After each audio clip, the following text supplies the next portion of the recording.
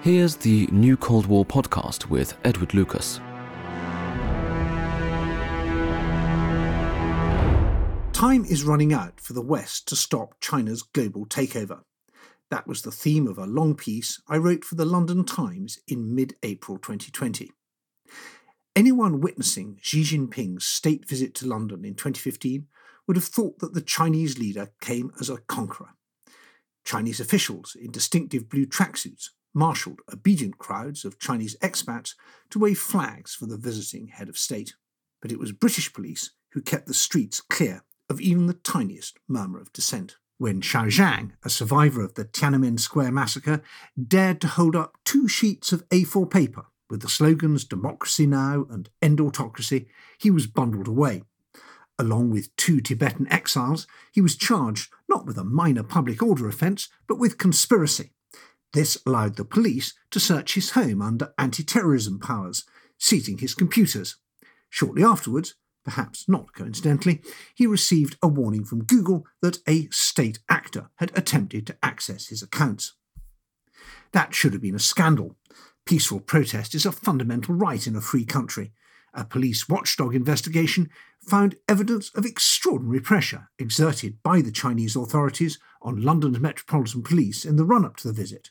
Indeed, during the summit, the Chinese delegation even threatened to walk out if Xiao was not detained. But the arresting officer refused to answer questions about the case, and it was dropped for lack of evidence. The episode reveals a central fact about modern China. The regime in Beijing does not just seek to control its own vast country, it wants to control the way other countries behave too. Nowhere is off limits. Recent books have highlighted Chinese pressure in Canada, Claws of the Panda by John Manthorpe, and in Australia, Silent Invasion by Clive Hamilton. Hamilton has co-authored a forthcoming book, Hidden Hand, about the way Chinese power is being exercised in Britain and Europe. Isaac Stone Fish, a leading American China watcher, is researching the same topic in the United States. The locations differ, but the tactics are always the same. China wields its economic clout to reward submissive governments and punish unhelpful ones. It offers generous inducements to friendly China watchers and freezes out those who ask awkward questions. Or worse. Anne-Marie Brady, a leading authority on the Chinese propaganda machine, is one of the few critical academics prepared to speak out. When her home and office in New Zealand were mysteriously burgled, police investigations got nowhere. When she tried to give evidence to a parliamentary committee, her testimony was cancelled on spurious procedural grounds. It's easy to see China not just as confident, capable and determined, but unstoppable. This is the contention of Has China Won?, a provocative new book by a Singaporean diplomat and commentator, Kishore Mahbubani. Written before the coronavirus outbreak, he argues that China is in many respects already ahead of the US, even if Americans have yet to realise it. China's 1.3 billion people have a bigger share of global purchasing power than the US. China has a better system of government, greater global popularity, and a stronger economy. On the one hand stands a plutocracy, deluded about its strengths and popularity, enfeebled by greed, inequality and political dysfunction. And on the other is a dynamic meritocracy run by brainy, patriotic, long-term thinkers. The examples he provides are striking. When China opened the longest route on its high-speed rail network from Beijing to the southern commercial hub of Guangzhou, the service took just 8 hours. Over a rather shorter stretch in the US between Miami and Florida and New York, the Amtrak service takes 30 hours, and that was in 2012. Since then, American infrastructure has deteriorated further, and China's has soared.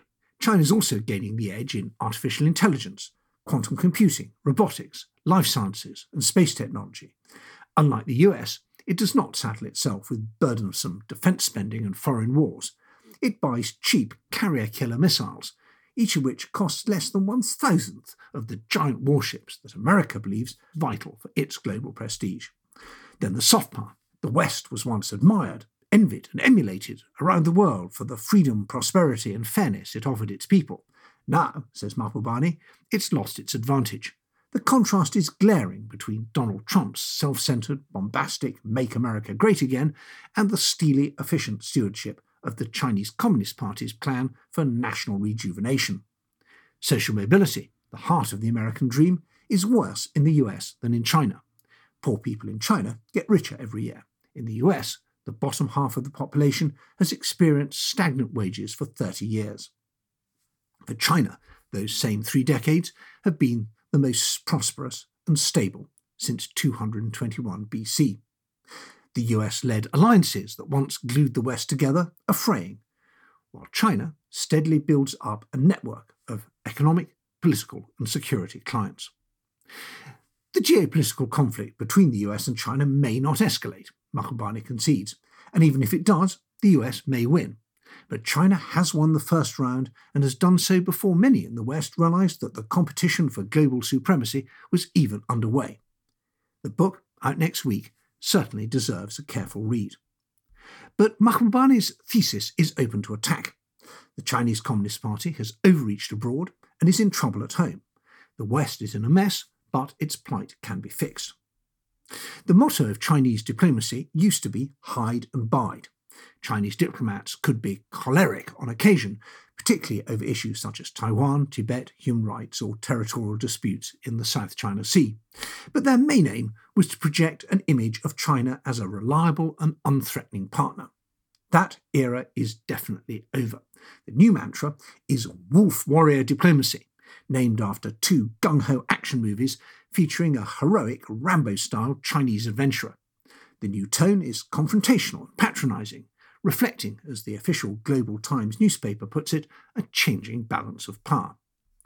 Didi Kirsten Tatlow, a journalist based in Berlin, got a taste of wolf warrior diplomacy when she moderated a UN human rights meeting in Geneva in 2018. The Chinese participants systematically disrupted the discussion, shouted talking points, intimidated witnesses, and refused to identify themselves. It really knocked me sideways, she said. It just didn't let up. It was very threatening. Since then, her employer has received anonymous emails denouncing her as a racist. Closer to home, a Chinese state TV correspondent, Lin Kong, was convicted of assault after she slapped a steward at last year's Conservative Party conference. He had tried to stop her disrupting a meeting about democracy in Hong Kong, and she claimed to be the victim of hypocrisy and discrimination. China's hold over the World Health Organization is another case in point. The UN health body has been craven in its refusal to criticize any aspect of Chinese health policy and in its official disdain for Taiwan. For the Beijing authorities, the status of the offshore republic is totemic. Taiwan is a rebel province and must on no account be treated as an independent country, and China wants everyone else to take the same approach. In a startling vignette, Bruce Aylward, a Canadian WHO official, squirmed and then pretended not to hear when a journalist from Hong Kong recently dared to ask him about Taiwan's exemplary response to the pandemic. China has found that intimidation often works, but it's also beginning to stiffen resistance. Relations with the US, which looked so promising a year ago, are icy. Though the trade war has reached an uneasy truce, American politicians are furious with China for stoking conspiracy theories about the coronavirus and for botching the original response. This enabled COVID-19 to gain a foothold in Wuhan and then spread abroad. The anger is bipartisan. Democrats and Republicans vie to sound more hawkish, in some cases verging on racism. As Mahbubani notes, there's no longer any lobby in the US willing to defend détente with China. Corporate America is bruised by decades of state-sponsored intellectual property theft, the protectionist restrictions it faces in China's domestic market, and competition abroad from China's business champions. Even the EU is stiffening up its jelly-like China policy. In the diplomatic calendar this year, it was meant to be China's Year of Europe, a charm offensive to persuade European countries that cooperation would bring benefits on everything from trade, $600 billion last year, to climate change. The year's turning out rather differently. The crisis sparked by the coronavirus has led to the cancellation of 2 summits and stalled trade negotiations. A further summit planned for September in Leipzig looks in doubt, and if it happens, and if Xi Jinping attends as promised, 3, 2, 1, and if Xi Jinping attends as promised, the event threatens to be not a showcase for cooperation, but a showdown over his country's mischief-making. China's response to the pandemic, combining public temper tantrums and politicised aid shipments, has sparked alarm bordering on fury in European capitals. Even the EU's dovish foreign policy chief, Josep Borrell, warned member states to be ready for a struggle for influence and decried China's politics of generosity. The pandemic has exposed how much Beijing's thuggish foreign policy has in common with its repressive approach at home. Not only are there signs of a cover-up about the origins of the virus, but the Chinese authorities bullied into silence the doctors who tried to give warning of its danger. China's sprayed disinformation abroad, dodging blame, claiming credit, and spreading confusion. A foreign ministry spokesman went so far as to claim it was a US military delegation that had brought COVID-19 to Wuhan. For years, the outside world has been willing to turn a blind eye to human rights abuses in China. The occupation of Tibet, the cultural genocide of the Muslim Uyghurs in the province of Xinjiang, otherwise known as East Turkestan, the much less noticed oppression of ethnic Mongolians, the crackdown in Hong Kong, the persecution of the underground Catholic Church, and the savage treatment of dissidents. All this was regrettable, the argument went, but the bigger picture was positive, or at least tolerable. The important thing was to play for time and not to overreact. That disastrous approach was the hallmark of Barack Obama's presidency. When China picked on other Western countries, America did nothing.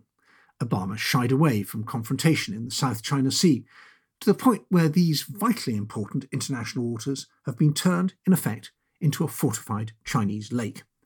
Each new transgression of international law there could have been met with a firm protest from the American administration and decisive countermeasures. Now it's too late. China's military and naval presence in the disputed region is so strong that countering it is impossible, short of a full-blown military conflict. Books like Has China Won make the mistake of exaggerating the Chinese Communist Party's role in the country's economic miracle. It's far from being the omnipotent source of prosperity it claims to be. What's more, China's 21st century success story seems to have flipped under Xi's rule into a catalogue of failures. Andreas Fulda, a professor at Nottingham University, says Xi has lost Hong Kong, destroyed the US-China relationship single-handedly, and now owns COVID-19. On the domestic front, he adds, there are so many unresolved issues. The health sector is underfunded, the education sector is corrupt, pension funds are plundered by corruption, and food safety is a scandal. They kick the can down the road, and if you do that with lots of issues, the cans pile up, and it only takes one to explode for there to be a chain reaction. The West is waking up to the true cost of China-centred globalisation. Oddly, this criticism is coming more from the right than from the left, where knee-jerk anti-Americanism still blinds many to the obvious. The real issue is not that China is invincible, but that the West is divided. 10 years ago, it was possible to see how a rising China could be constrained by a strong international alliance of advanced industrialised democracies. The Transatlantic Trade and Investment Partnership, TTIP, would bring together North America and the European Union. The Trans-Pacific Partnership, TPP, would do the same for the US and its allies in Eastern Asia. Though the goal was not stated publicly, these economic agreements were about far more than stimulating trade by reducing tariff barriers. They were the building blocks of a new global economic governance which would have touched everything from the 5G network and the future of the internet to environmental standards and the protection of intellectual property. Faced with a united Western bloc with a comparable population, 1.3 billion, and far bigger GDP, China would have had little choice but to engage with the US-led, rules-based international order. But TTIP and the TPP failed. They were stymied by anti-Americanism in Europe, missteps in Washington, public weariness everywhere with the effect of globalization, and a lack of urgency regarding China. Now we have to try again to rebuild a multilateral economic, political and security international order with enough consent and clout to contain China's meddling and channel its rise towards cooperation rather than conflict. The task is urgent. The regime in Beijing has not won yet, but unless we wake up to the danger, it could. This is Edward Lucas with the New Cold War podcast. You can find more about me, my books and other publications at edwardlucas.com or follow me on Twitter at Edward Lucas. This has been a homegrown media production. For more on the New Cold War, please visit edwardlucas.com.